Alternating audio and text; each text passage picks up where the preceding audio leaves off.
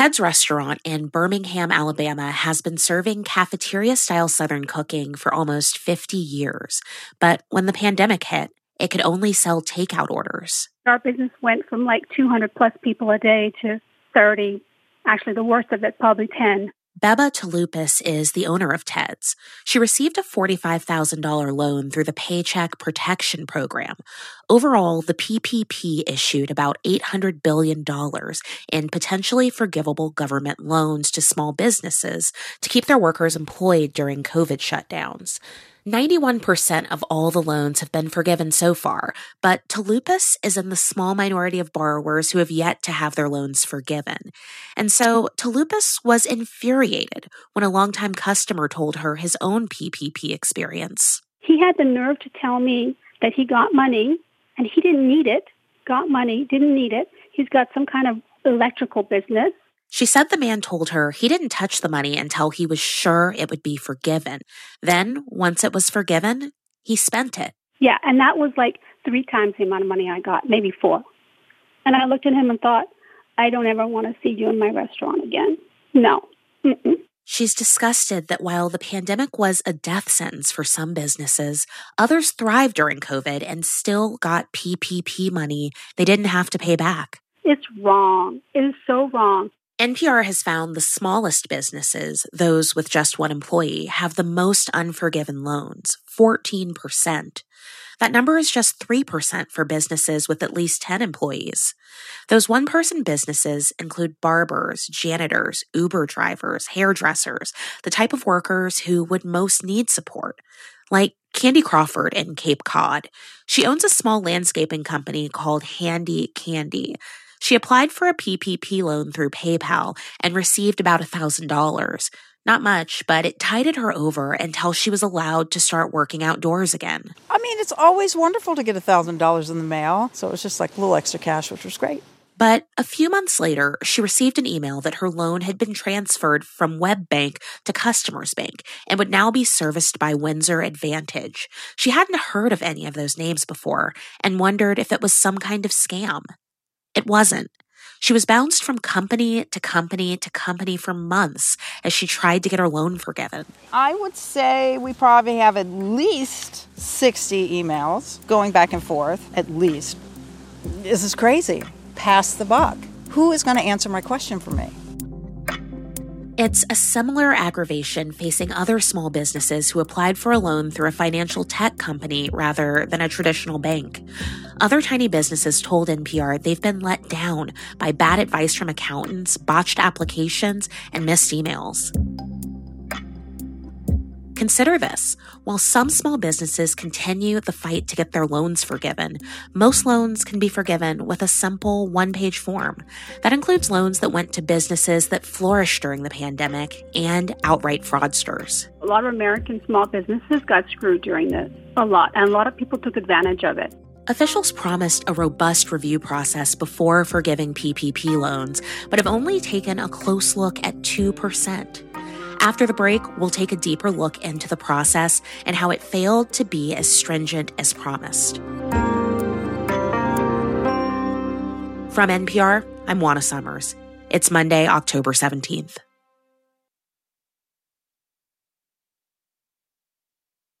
It's Consider This from NPR. Programs like the Paycheck Protection Program were designed to soften the financial impact of the pandemic for small businesses.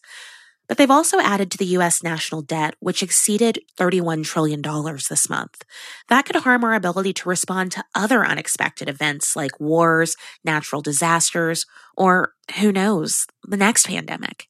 And as we mentioned, a lot of that money went to businesses who didn't need the money or people who took advantage of the lax system. Sasha Pfeiffer and Austin Fast of the NPR investigations team have been reporting on the PPP loan forgiveness process and how it became so messy. Here's what they found. Right or wrong, loan forgiveness has become the standard. PPP loans always had potential to be forgiven, but the government rushed out the program with so few details that many companies were unsure how easy forgiveness would be. The answer? Very easy. NPR has found more than 90% of all PPP loans have been forgiven, and that's expected to grow to nearly 100% as more forgiveness requests are submitted. Meanwhile, the Small Business Administration is closely scrutinizing just a tiny portion for fraud and forgiveness eligibility. The SBA says it uses computer models to review all loans, but it's done a hands-on review of only about 200,000, roughly 2%. And of those close reviews, only about 20,000 were denied forgiveness, a minuscule 0.2% of all loans issued. The PPP program seems to have resulted in billions of dollars of fraudulent loans that have ultimately turned into grants. Sam Kruger is a University of Texas finance professor. He found of more than 11 million loans issued, over 1 million show signs of possible fraud, like multiple businesses listed at the same home address. So what does that mean in terms of potentially fraudulent loans? It's like $64 billion. The SBA disputes those findings, but the agency's own inspector general has warned nearly $5 billion in PPP loans are likely fraudulent. And it's not just fraudulent loans that eventually became grants. Businesses that flourished during the pandemic also got their loans forgiven. Contractors, manufacturers, teleworking firms. For them, it was free government money that became profit on top of profit. That exasperates Roy Thurston. He owns the Blue Heron Art Gallery in Wellfleet, Massachusetts, on Cape Cod. Thurston received about $14,000 in PPP loans. It's all been forgiven. What bothers me is the people that took money that should have known better than to take money. He says he wishes people had been more worthy. Tom Brady buys $1 million yacht and he gets $1 million in PPP. Oh yeah, he really needed that money. Tom Brady actually bought a $6 million yacht, and his sports nutrition company TB12 got a PPP loan for $960,000. That whole amount was forgiven. Even extremely well-paid NFL quarterbacks benefited from the Paycheck Protection Program. So why wasn't PPP loan forgiveness more stringent? We put that question to the Trump and Biden administrations. Their responses involved lots of finger-pointing, blame-shifting, and buck-passing, making accountability elusive. You'll hear that later, but first, understand that PPP loans were a breeze to get. To qualify, companies simply had to self-certify they needed the money. Here's MIT economist David Otter. To call it an honor system would imply that people acted with honor, and there's no evidence I've seen that occurred. The lure of so much government money drew many dishonest and undeserving borrowers. They could have been weeded out during the forgiveness stage. Then they'd have to pay the money back. But Congress weakened the forgiveness rules over time. Remember, originally PPP was meant mostly for payroll. By the end, it could be spent on much more than that. And originally, companies were supposed to keep all their employees. By the end, there were ways around that. As a result, David Otter said, when it comes to loan forgiveness, there are very few things you could do to actually disqualify yourself other than out-and-out fraud. In his view, the Paycheck Protection Program made almost any use of the money legal, and the SBA has limited ability to police the program. Congress made forgiveness increasingly effortless because that's what businesses lobbied for. Here's an exchange between Louisiana Senator John Kennedy and former Treasury Secretary Stephen Mnuchin at a June 2020 hearing. And the small business women and small businessmen think that the federal government is going to double-cross on the forgiveness of these loans. I think the majority of this money is going to be forgiven in the next few months, and that's our intent. I'd like to make this as easy as possible. But the following month, at a July 2020 House Oversight hearing, Mnuchin conceded the government had been blindsided by unscrupulous borrowers. And he assured Congress loan forgiveness would be much stricter than loan approval. Said we're going to have a very robust process to review loans before loans are forgiven. And in the forgiveness process, people will be required to provide much more data. But forgiveness has been anything but robust.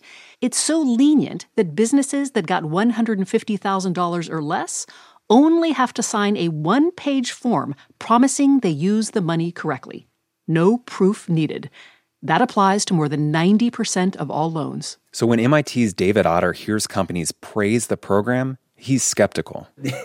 Of course, these guys, how could they not love it? I mean, what could be better? $800 billion. Here it is. Don't pay it back. Bert Tallerman has a more benevolent view. Certainly, PPP had many flaws. At the same time, those were crazy times. He's president of Cape Cod 5 Cent Savings Bank. And he says, yeah, some businesses got money they ultimately didn't need. But he also says, don't forget the great economic panic of March 2020. I would still say that in terms of an awful lot of small businesses, PPP saved the day. Still, the SBA's Inspector General has said the Paycheck Protection Program enabled, quote, an unprecedented level of fraud activity. He also notes the SBA is retroactively checking loans for fraud and eligibility after they've been forgiven. In other words, forgive first and ask questions later. That's created what the Inspector General calls a pay and chase situation. Now, let's hear what the Small Business Administration itself has to say about all this. Patrick Kelly is a senior official at the agency, a Biden appointee, and he says it frustrates him when the SBA is criticized for its handling of the program. I understand I sound defensive and grumpy and so forth. Kelly says, look, the SBA got its PPP marching orders from Congress, and even when the program's problems became obvious, Congress kept voting to issue more loans and make them easier to quickly forgive. He also said Congress never asked the SBA to have tough conversations with businesses that did just fine during the pandemic. You know, it turns out that you probably didn't need that loan. Can you please give the money back? But when I pressed Kelly on whether he thought the program should have been stricter, he acknowledged some fraud would have been preventable if better safeguards had been in place at the beginning. And he said this. I think these are excellent questions for Secretary Mnuchin from the Trump administration. So I reached out to Mnuchin. He launched the program. I heard back from Michael Falkender, an assistant Treasury Secretary under Mnuchin, who now works as a University of Maryland finance professor. Falkender unapologetically said speed was the priority. What would breadlines during a pandemic have looked like? Do we want to know? I didn't. And so we were going to get that program up and running. He said from the get-go, the government expected almost all the loans to be forgiven. And he said he's proud PPP rescued many people from unemployment. As a former senior Treasury official, that's how I look at it. My personal opinion as an academic economist who evaluates the program, that's a totally different interview. And can you share what your opinion as an academic is? It does appear over time that Congress' intention changed. Falkender said Congress gradually changed the program in a way that strayed from its original goal. He said it was designed to save jobs, but switched to making small business grants. And he described that switch as, quote, questionable. So, speaking in my personal capacity, I can see why people would be concerned about having morphed what I think was an exceptionally successful program into doing something different. Back at Ted's restaurant, Beba Talupas burns at the thought of how much PPP money was squandered. A lot of American small businesses got screwed during this, a lot, and a lot of people took advantage of it. And she wonders whether government relief programs will be more rigorous in the future. If anything happens again, did we learn any lessons? Did we learn any lessons? That won't be fully known until if or when a new large-scale financial crisis comes. For now, the $800 billion Paycheck Protection Program remains a debt that will be paid by future generations. Sasha Pfeiffer and Austin Fast from NPR's investigations team. NPR's Sierra Lyons also contributed to this story. From NPR, I'm Juana Summers. It's Consider This.